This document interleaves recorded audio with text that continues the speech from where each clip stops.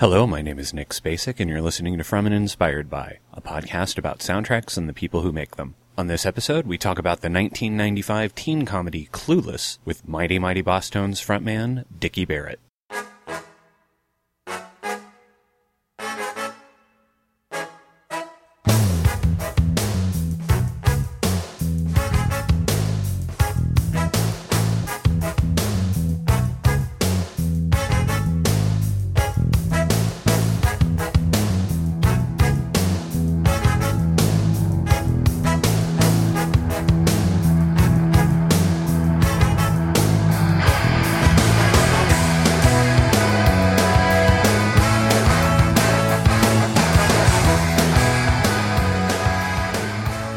Director Amy Heckerling's movie Clueless is remembered primarily for featuring numerous teen stars of the 90s in their first big roles. Among them were Alicia Silverstone, Brittany Murphy, and Paul Rudd, as well as supporting roles from the likes of Donald Faison, Breckin Meyer, and Jeremy Sisto. The plot of the film is ever so loosely based on Jane Austen's Emma, or so I'm told. I've never read it. My big takeaway from the film was the appearance of the ska-core band the Mighty Mighty Bosstones during a club scene. It was a couple of years before the band's big hit album Let's Face It, and for a 15-year-old music nerd like me, this was some jaw-dropping stuff. There's also music from Radiohead, the Beastie Boys, and the amazing song Supermodel by Jill Sobule, making the soundtrack a pretty accurate representation of mid-90s alternative. The Bosstones celebrated the 20th anniversary of Let's Face It with a bunch of dates this year, and when I spoke with the band's frontman Dickie Barrett about their Lawrence show this past summer, I took the opportunity to ask him about the Bosstones' appearance in Clueless. Here's the whole story, start to finish.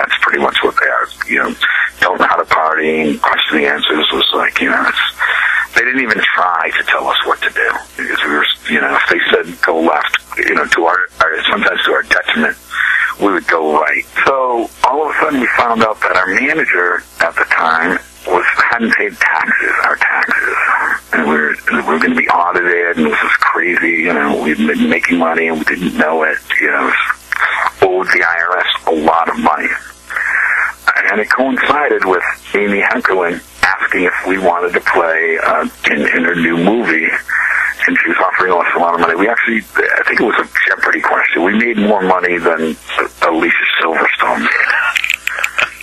I mean, probably not when all is said and done, but our original, what we were getting paid to do was more than that. And she was a young star and whatever. we said, okay, we had to do it, but it was begrudgingly. It was like, oh my God, what are we doing? And the only thing that kind of saved it was Fast Times at Ridgemont High. It was cool, and we all agreed on that movie, and then, it was like, well, what's this about? And it's like, well, it's about a rich, Beverly Hills Hollywood girl in high school, and then I was, more distraught. And like, what? This is the furthest thing from what we were trying to do or who we were trying to entertain. And you'll be playing a frat party. It's like, oh my God, please no. And they ended up changing it to just a party, just a club or a party or something, because they were like, no, please.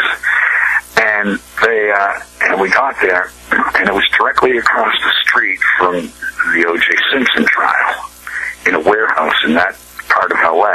So that madness was going on, including, and then across the street where, if you saw the way everybody was dressed, those kids were dressing, we wore the ska plaid shit and the old suits and everything, and we looked very different than, the people were entertaining, and, they're like, well, the stylist is going to, we're like, we're not going to see a stylist.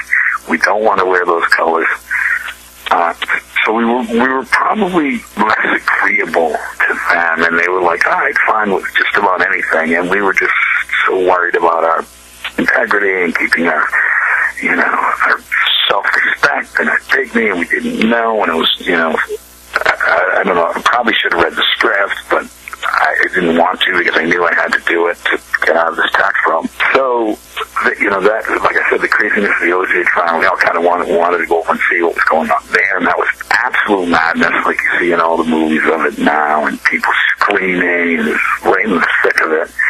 And then across the street were the extras, the teenage extras getting dressed up in their, the coolest clothes, and we just started playing, and I did a stage dive, mostly just because I was angry and aggressive.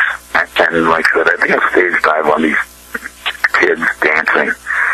And Amy loved it. And she was on she was with the boom camera, and she was sitting in sort of a crane kind of thing, like a cherry picker sort of camera boom crane seat. And she said, that was great, could you do it? I had to do 30 more stage dives. And the one they used was the last sort of me going, fuck this. I have to jump on these kids' heads one more. Now they're prepared and catching me and shit. So it wasn't as fun as kind of just the aerial assault. And that went on. And on top of that, we started drinking. We got vodka and we were drinking backstage. And we were fine. And, we played it out and it looked good. And she was very happy. And we were like, thank you very much. And took pictures. And I remember going to Alicia Silverstone. My friend wanted a picture of the guy that worked with us, and you could see him taking apart the trombone when they're discussing his name's Higgins, he's a lifelong friend of mine. He's in the shot in the back. He wanted a picture with Alicia Silverstone. She's in all the Aerosmith videos, and that was important to us. So I was like, Alicia, could you please take a picture with my friend Higgins? And she's kind of ignoring me. And then finally she turns to somebody and goes, could you please tell this drunk guy that my name is Alicia? And I was like, oh shit. I was like, Alicia, could you please take a picture with my friend Higgins? And she laughed and took the picture. And the movie came out, and nervous, and then we saw it, and we're like, hey, that was pretty good. That didn't suck. People loved it, and once again, we made it through unscathed, and people were saying, that was so cool that you were in Clueless. And to this day, it's still a movie that people watch and go, oh, wow, that's great, and are happy that we're in it. And I think Amy Heckerling treated the band in the movie with a lot of respect, and it doesn't look stupid or any stupider than anything else that goes on. And it was, and we were happy with it in hindsight. It was unnecessary worrying certainly on my part. And, we paid our taxes and moved on from there. And here we are. So many years later, still allowed to hang out together and be friends and be in a band and tour around, and we're going to play at your brewery in Lawrence, Kansas. Dickie, thank you so much for talking with me. That was awesome. You're welcome, pal.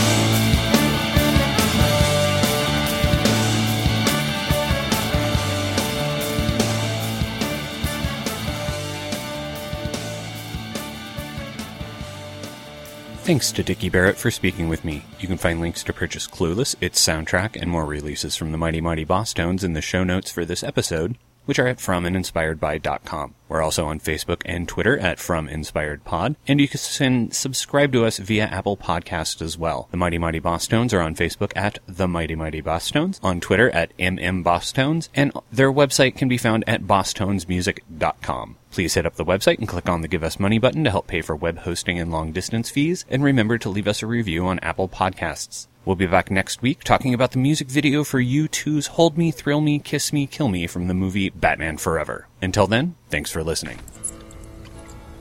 Yuck. The maudlin music of the university station.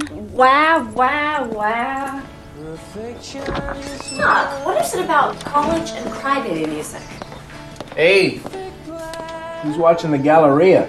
So, the flannel shirt deal, is that a nod to the crispy Seattle weather, or are you just trying to stay warm in front of the refrigerator?